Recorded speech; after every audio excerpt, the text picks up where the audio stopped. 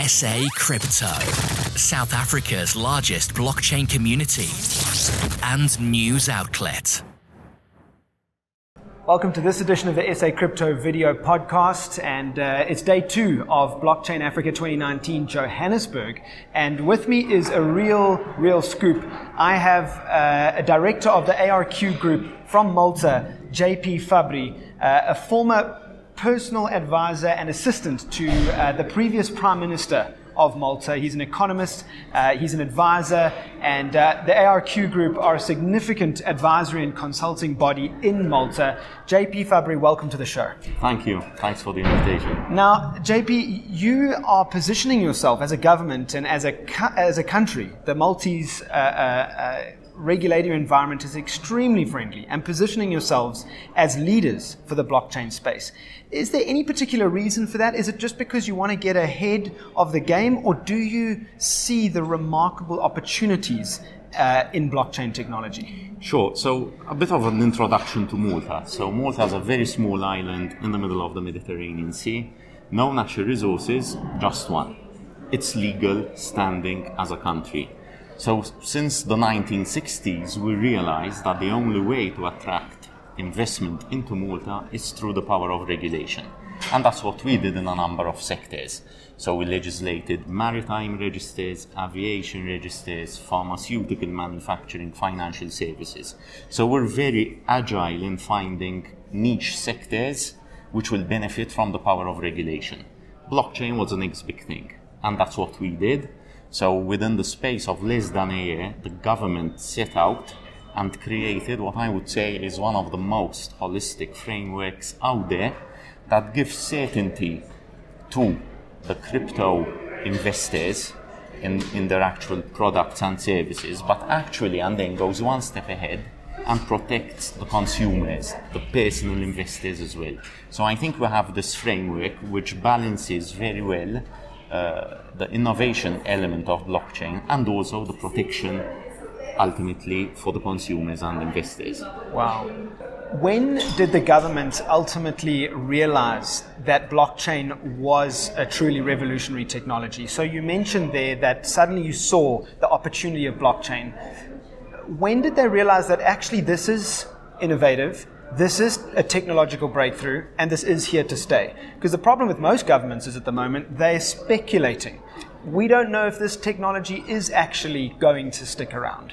Yeah. When did Malta make the decision that this is worth betting on? I would say it was the fruition of a process, right? So we're always, and we in Malta we have this very active cooperation with government. Whatever government there is, financial services practitioners always keep this open channel of communication. So I would say it was most probably around 2017, the beginning of 2016, 2017, when we realized that blockchain is here, it's a force for good, it's going to revolutionize the world and a number of sectors. And the Maltese government and then started working on a vision, on a blockchain island vision. And the vision stipulates a number of pillars. So crypto and anything related to the virtual financial assets is only one pillar.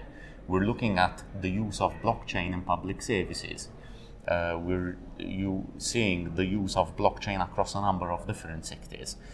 Then in 2018, government came out in January with a firm commitment to start legislating. By November, 3 bills were enacted in Parliament and in force. So there was a very, very short period, and that shows the agility of being small, of being receptive to industry and changing global demands. And as an economist who advises on economic policy, how do you see the crypto asset environment, and what is your biggest excitement for crypto assets and the exchange of value on blockchain? Sure. So my take as an economist is very much focused more on the blockchain. Why? Because the blockchain is a transformative technology. Right. Upon which we'll set a number of applications, one of which is the crypto assets or the financial assets. So there are a number of elements that will bring big efficiencies to a number of sectors. For example, trade, terms of trade, letters of credit, trade finance. So over there we can bring tangible benefits to businesses which will effectively impact positively the bottom line and also efficiencies of the trade sector. I also believe that cryptocurrencies can be a very good force for good for vulnerable countries with unstable currencies. So I'm actively following the discussion that is primarily being pushed by the IMF, whereby the cryptocurrencies or digital currencies can definitely bring a lot of benefits to particular countries. I've advised a number of small state governments. One of the vulnerabilities is always the terms of trade, so yes. Currency fluctuations. I believe that a digital currency can bring tangible benefits to these countries as well. Also, we must not forget the social inclusivity aspect of the blockchain and cryptocurrencies. So I have a lot of people without an identity, despite all the advances that we've made. Once they do not have an identity, they're automatically segregated out of any financial system. I think the blockchain and cryptocurrencies can bring them back in, give them identity, and give them access to a monetary system, a financial system. Wow. And yourself, as an economist, maybe not so much yourself, but if you don't mind giving your input, but the Maltese government as well, how do they position themselves in terms of their economic policy? Is it very libertarian in policy? And what are your personal views on the best practice and the best possible economic policies to adopt for progress in such governments? Sure. I think that the key element is agility. So we are very responsive to changing market needs, market demands, and being able to find these niche sectors that will actually benefit from regulation. So I think the Maltese government, not only this, but also previous governments, have actually harnessed the power of regulation positively. So we believe that an investor, a businessman, requires full information or very clear-cut parameters to take decisions. And that's what we provide. And we thrive in regulated industries, financial services, maritime registers. So now we have legislated blockchain and crypto, but we're actually about to launch an AI framework as well. Because the true benefit of blockchain will come through the integration of IoT, yes. AI, big data. And that's what we're doing already. Wow. So we're seeing that this combination of forces will come together and create this industry 4.0. We're also being a very proactive and progressive jurisdiction when it comes, for example, to medical cannabis, the cultivation, production and processing for medical cannabis. So I think the key element for, or I would say, a key point that Malta can share to different governments is regulation is actually a very good investment attractiveness factor. Wow. So that, I think we split the cards. So where usually people might believe that regulation stifles investment or actually stifles innovation, we took the inverse and we believe that it's regulation that drives modern day business. Wow. So progressive regulation. Yes. Now, Malta's recently been in the news from an economic point of view because of its growth rates. Currently, I think I read recently you are either first or second current GDP growth rate, 6.2% projected for this financial year. What do you put that growth down to? And do you think you can sustain that kind of growth? Well, I think the growth, we are currently the fastest growing European Union member state.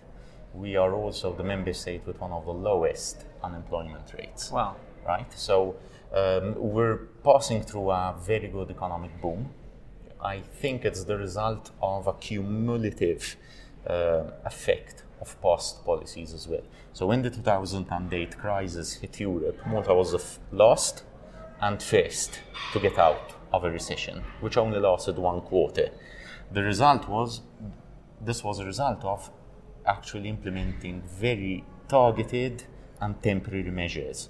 So what the government did at the time was actually keep workers on the books, sustain them through training, so that when the recession recovers, the Maltese factories will have the workforce in place and unlike other European companies, do not have to recruit again. Wow. So we were first to hit the order books.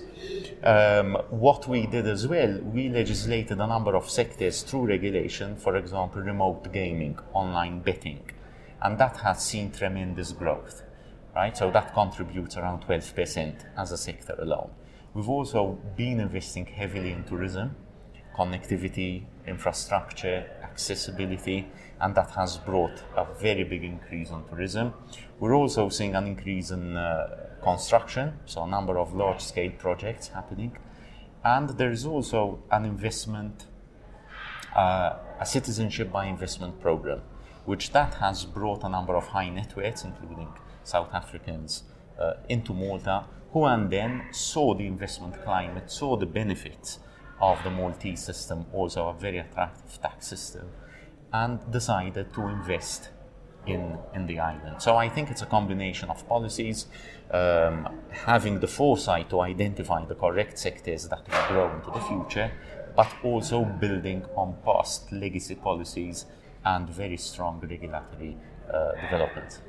JP, thank you so much for your time. We know Thank you. you're a busy man. Good luck for your talk a little Thank bit you. later today. Sure. And any final words to those that are in the industry, developing in the blockchain space? What advice would you give entrepreneurs that are looking to innovate and develop in the industry? Sure, I think my message would be look for regulated industry sectors, countries that have a regulated environment for blockchain, and do not only look for one jurisdiction, but always try and get a multi-jurisdictional approach to your company. Wow. JP, thank you once again. Thank you. And safe travels back to Malta. Thanks. Good luck. Thanks Cheers. a lot. SA Crypto, South Africa's largest blockchain community and news outlet.